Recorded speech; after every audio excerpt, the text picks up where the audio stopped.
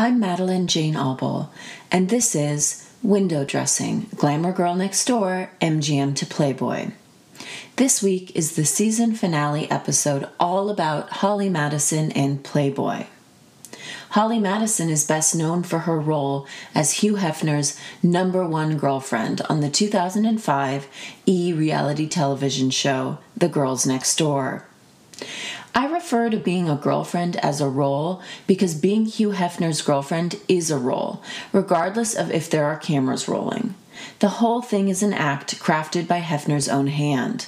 Holly took those cues and turned herself into a flaxen-haired housewife.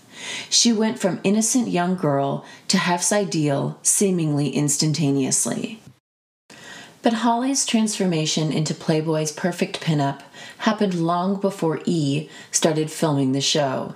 That kind of Stepford star-making had been going on in the Playboy mansion for decades, just with different girls, but surprisingly stable beauty standards for them to live up to. After leaving Hugh Hefner and The Girls Next Door, Holly landed the lead role in Peep Show, a burlesque-style revue at the Planet Hollywood in Las Vegas, and her own reality show called Holly's World. Post-Mansion, Holly wrote a book about her time with Playboy called Down the Rabbit Hole, Curious Adventures and Cautionary Tales of a Former Playboy Bunny. It came out to positive reviews and a lot of backlash from Playboy in 2015. Her second book, called The Vegas Diaries, came out the following year. Both hit the New York Times bestseller list. The backlash Holly got from Hugh Hefner and Playboy is not surprising. There was another book written about Playboy a decade earlier in 2005 called Playground, A Childhood Lost Inside the Playboy Mansion. It was written by Jennifer Sagnor, whose father, Mark Sagnor, was Hugh Hefner's private doctor. Jennifer's book suffered under heavy attacks from Playboy and Hugh Hefner specifically. She was careful to tread lightly in her book when writing about Hugh Hefner, but apparently not lightly enough. Her book was later used to create the 2022 A&E documentary series entitled The Secrets of Playboy, which is now in its second season. Holly is featured prominently on the series and speaks candidly about her experiences. She talks about many of the same things in her books, but within the greater context of The Secrets of Playboy, and with the advantage of being in real time, I think we get an incredibly valuable glimpse into her thought process then and now. The most interesting thing about Holly Madison, and quite frankly my reason for featuring her on the season finale, is her reverence for history and her ability to appreciate something while still looking at it clear-eyed. She does this with Playboy. I think she is the key bearer for the legacy of Playboy that is worth preserving, specifically because she has played such an honest role in telling the truths about the brand and Hugh Hefner. Holly Madison is the executive producer on the current investigative discovery series called The Playboy Murders. She has an active investment in Playboy's history, the good, the bad, and the murder. She is featured on every episode, giving much-needed historical context and brand background. She really knows the history of the brand and the stories of the women from every generation that were associated with it.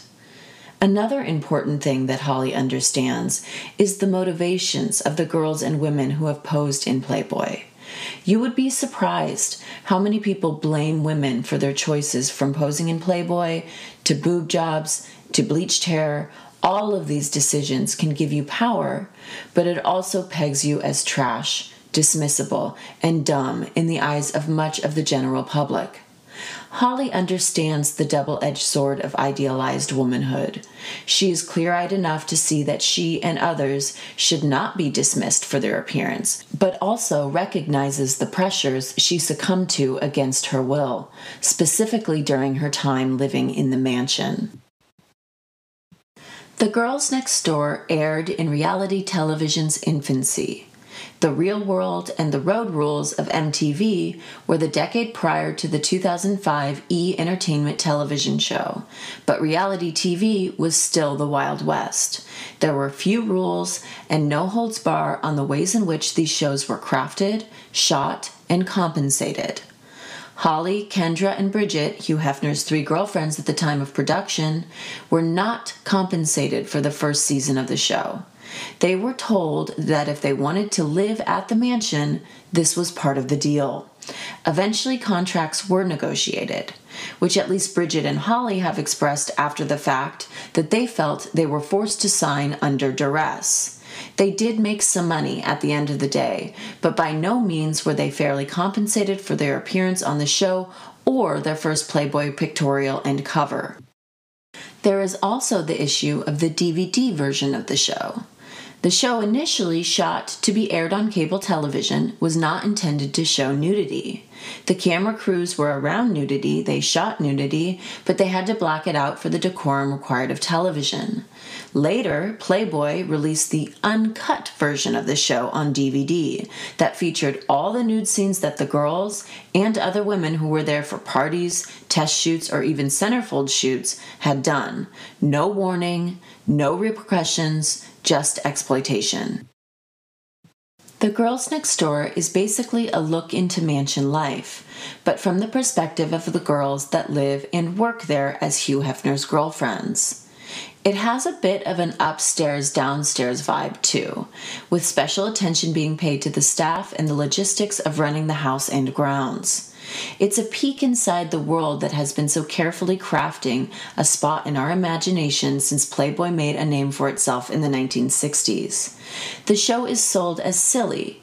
It's a let's make fun of, and most importantly, gawk at, these one-dimensional women that fuck an old guy. But what E! And Hugh Hefner did not expect was the wild popularity of the girls with other women and girls in the viewing audience. Holly, Bridget, and Kendra became stars. Stars that I think eclipsed Hef. Regardless of the exploitive nature of the show, it ended up launching all 3 women's careers and giving them an out of the mansion. Holly Madison was Hugh Hefner's number 1 girl. You will notice the language number 1 girl is both quaint, like a 50s television show, and disgusting, like that of a pimp talking about his prostitute. Both areas of culture bleed all over Hugh Hefner's ideology. Holly was a fresh-faced beauty with bleach blonde hair, the kind that was the preference of Hef during this era, a day-glow blonde that had the sheen of plastic. I, for one, love the kitsch plastic shine on blonde hair, but Holly herself said she hated it and the upkeep was brutal. Her hair is now a toned down but still bright blonde that suits the more elegant brand of beauty she grew into. I am hesitant to describe the girls' bodies, but it really matters in the context of understanding the beauty standards within the mansion and within culture at large. It is also relevant to mention the reality of what the girls valued about their own appearance pre, during, and post-mansion. It gets at what women value privately and publicly about beauty. Holly had a nose job and a boob job. The nose job she had done at the mansion, the breast augmentation prior her association with Playboy.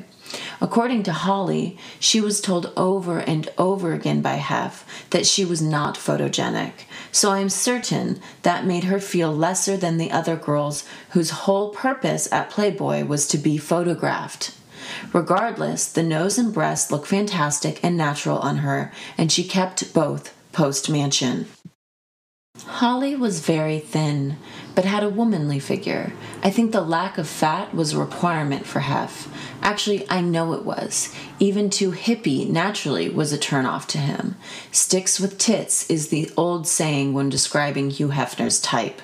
Holly looks remarkably similar to her mansion self now, just more herself and less a prop for an aging prophet. Bridget Marquardt was in the number 2 slot of Hugh Hefner's girlfriends on The Girl Next Door. She had been at the mansion the second to longest when compared to Holly and Kendra. She came in with a bachelor's degree and completed her master's degree in communications while filming the show. She is bubbly with a sweet-as-pie personality. I honestly think Bridget is one of the most charming and warm people I have ever viewed on television. The sound of her voice, even now, is a comfort to me. During the filming of the show, she had honeyed blonde hair that somehow escaped the fry job that Hef required of his girls at the time. She also famously has natural breasts. She had a thin, well-crafted frame as well, with a few more curves than the other girls, given that her breasts were real. Nowadays, Bridget looks great. Ironically, her hair is much blonder than it was in her mansion days, but her whole person is more her own and less the property of Playboy. Bridget and Holly's friendship was real, not put on for the cameras in any way, and in fact has stood the test of time. Nearly 20 years later, Holly and Bridget are still best friends and have a podcast together called Girls Next Level. It is a rewatch podcast of the original seasons of Girls Next Door. I highly recommend listening to it for a deep dive into what was going on for them during the filming of this iconic reality television show. Kendra Wilkinson was the youngest girlfriend at age 20 when the show was filming. She came to the mansion when she was 18 years old. She had her 21st birthday on television. She was the token tomboy to Holly's classic 1950s housewife and Bridget's co-ed branded intellectual type. Kendra was the epitome of tits on a stick, which I have to say is a grotesque turn of phrase, but it is important to continue to use it because it was literally how Hugh Hefner's friends described his type. I think it speaks volumes. Kendra had, I am unsure of her current status, a boob job and little to nothing else. She was very thin and athletic, crass in personality but overflowing with moldable naivety. Kendra was the cool girl as originally defined. She drinks beer, eats pizza, and watches porn. I don't know how much of that is authentic to her or how much is just a different version of standards set to please men. I don't know that much about Kendra because that particular brand of pleasing a man through traditionally masculine behavior is abhorrent to me. That is not to say that women can't authentically like what they like and do what they want to do, but I am much more aligned with the Holly Madison brand of romanticizing all things femme, even at my own peril. Kendra played an important role on the show, though. She represented what Hef wanted around him: dumb girls he could control, rear, and fuck. I'm not saying that Kendra is dumb. I know that she is not. But that level of youthful naivety is only there so he can steal it and use it. I always got the sense that Holly and Bridget were playing dumb. Kendra, I think, actually was not fully formed. Again, that isn't an insult to her, but a side effect of youth. I also want to be clear that Bridget and Holly were also manipulated, used, and not fully themselves in this situation either. It just reads differently as an adult woman watching Kendra versus Bridget or Holly.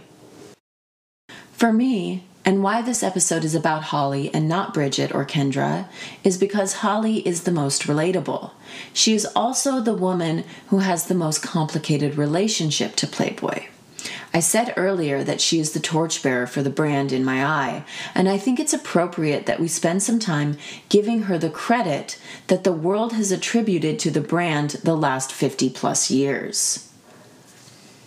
The first half of Season 1 of The Girls Next Door is primarily exposition about the Playboy world, the mansion, and what the role of Hef's girlfriends entails. For any of you who don't know, being a girlfriend is basically a room and board position where you act as a promoter for Hugh Hefner personally and the brand more broadly. It is not that different than what Playmates do for Playboy after they appear in publication. It's a lot of promotion and appearances. The only difference is the lock and key the girlfriends are under, literally. The 9 p.m. curfew, along with the rules around outside dating, and the set schedule of activities for the week, making residing at the mansion a cross between being pimped and being institutionalized. The show makes an effort to explain the motivations behind each girl's presence through hollow character descriptions. For example, Holly is painted as and plays into the perfect and dutiful girlfriend role. She desperately wants to get married and for Hef to give up the multiple girlfriend bit that has become a part of his brand as Playboy. Kendra says Hef, quote, saved her life by taking her in and believing in her. Bridget dreamed of being a playmate but didn't make the magazine, so opted for the next best thing, to be a girlfriend. All of the character descriptions/assassinations are roles given to the girls by virtue of their situation and played dutifully by each of them because that is what women do. They play the role that is required of them for survival. The first episode I want to talk about is an example of Holly's keen awareness of the role she's meant to play and her bubbling anger at the stifling nature of it. I grew up in Chicago as a runaway, and when I finally reached a stable financial situation, I rented an apartment near Lakeshore Drive. My property management company was inside Playboy headquarters. That is where I paid my rent. I was still a teenager then, maybe 16, and I remember seeing the bunny emblem on the door and being completely wooed by it. The power of that brand, even when you are looking at it with clear eyes, was earth-shaking. The girls in Hef go to the original mansion, now a private residence not owned by Playboy, to ogle at it from the outside. The show splices in old photos of the interior back in its heyday, along with the footage of the group loitering outside the property. Holly is a keen observer of history, and you can tell that her reverence for and respect of the women that built that brand is overflowing. She listens and looks with apt attention. She is wearing a quintessential Holly look, a pastel argyle sweater, silver sequined miniskirt, knee-high white schoolgirl socks, stiletto loafers, and a pale pink handbag with matching pom-pom attached. Her hair is a mop of white blonde, plastic-looking hair that pairs perfectly with the sequined schoolgirl look she perfected.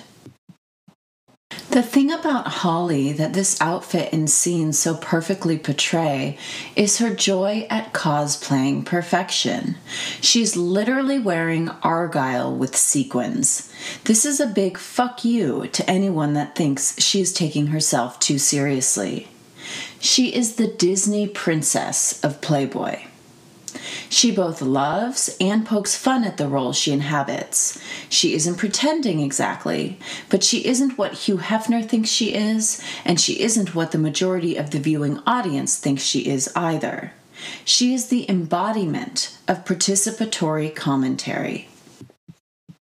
Later in the episode, this point is emphasized in a confessional interview scene where she is talking about the potential for jealousy as Hugh Hefner's number one girl. Holly is narrating playback of video taken at a dinner the girls and Hef had in Chicago. In the shot, there's a table with a group of women who are trying to get Hef's attention. He finally goes over to the table of women and takes pictures with them as they joke that, quote, "Daddy is in town." Holly's response to seeing this footage is, quote, "I don't get jealous of other girls because I was raised in a cloning lab to be the perfect woman for Hugh M. Hefner.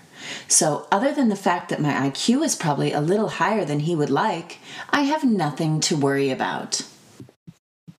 She says all of this while wearing a baby blue cropped cardigan with mirrored detailing and shiny round buttons, bleach blonde locks, and doe eyes. This bitch is a fucking badass. Holly knows exactly who she is. She may have been stuck in a fucked up relationship where she was forced to be publicly humiliated for the sake of America's most famous brand, but she also reinvigorated Playboy and ushered in an era of accountability. Who among us hasn't wasted years of our lives playing a role that we identify with partly, but denies the totality of our person? This is almost a direct definition of relationships as a young woman. It is certainly the business model of Playboy, and by extension, the fantasies of men's ideals that ultimately inform their expectations of women. This truth makes Holly a representational figure of all hyper-femme females in America. I, for one, think that archetype, the one that has been blamed for men's behavior and vilified for hurting women, deserves closer inspection and a lot of defense. Holly is not dumb. Her willingness to play a part makes her human, not a villain. Men, specifically Hugh Hefner's propensity to use, abuse, and belittle women makes him a monster, not her. Stop blaming women for playing along to a game they didn't even create. The title of Season 2, Episode 14, is Rabbit Season, a fun play on words comparing hunting defenseless creatures with the bunny hunt for the Playboy Club at the Palms in Las Vegas. The premise of the episode is that Holly, Bridget, and Kendra are helping judge the cattle call of girls hoping to work as servers and hostesses at the soon-to-be opening Playboy Club in Vegas. The auditions/interviews are taking place in Los Angeles at the mansion. About 300 young girls showed up in their skimpiest of outfits for the opportunity to work in the club. The history of the Playboy clubs is the stuff of sexual revolution / chauvinist hiding under the protection of the revolution legend.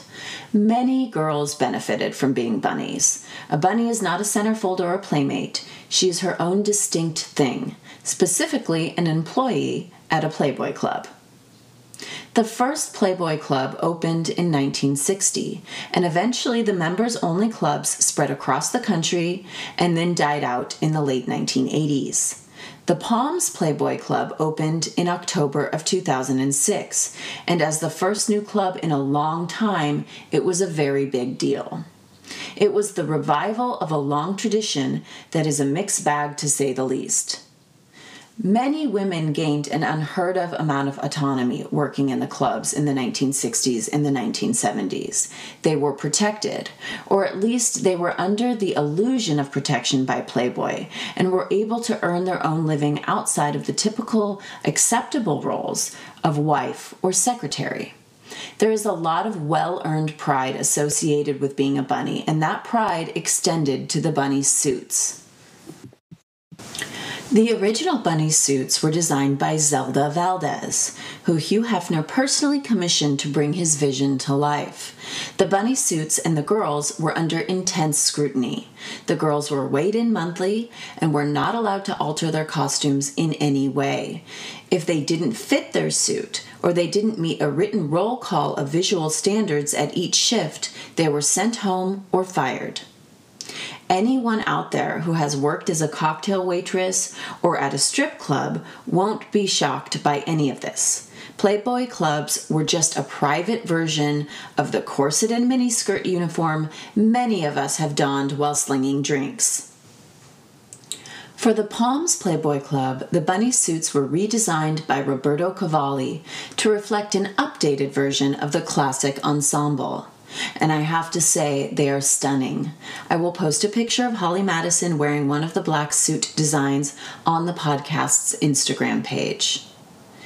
In the episode Rabbit Season, Holly wants to wear a hot pink version of the new suits that she had made for herself. The suit is not the official Black Bunny suit that the girls will wear. Hef will not let her wear the suit. You can tell that Holly is heartbroken. She genuinely has reverence for the history of Playboy, the bunny suit, and her place in the brand's empire. But the control Hugh Hefner needs to exert over the image of his girlfriends, the brand, and the suit itself will not allow for joy in the heart of his number one girl. It's threatening to him. Holly puts the stunning hot pink suit on anyways, and she stuffs the bust with tube socks, creating over-the-top cleavage on her already large breasts. She wears hot pink heels and black tights, and she looks equal parts old bunny glamour and new Holly hot. In an interview section of the show, she is commenting on her choice to put on the suit against Hef's wishes, and she says by way of explanation, quote, "I just put it on because I know I look good in it. So stick that in your pipe and smoke it."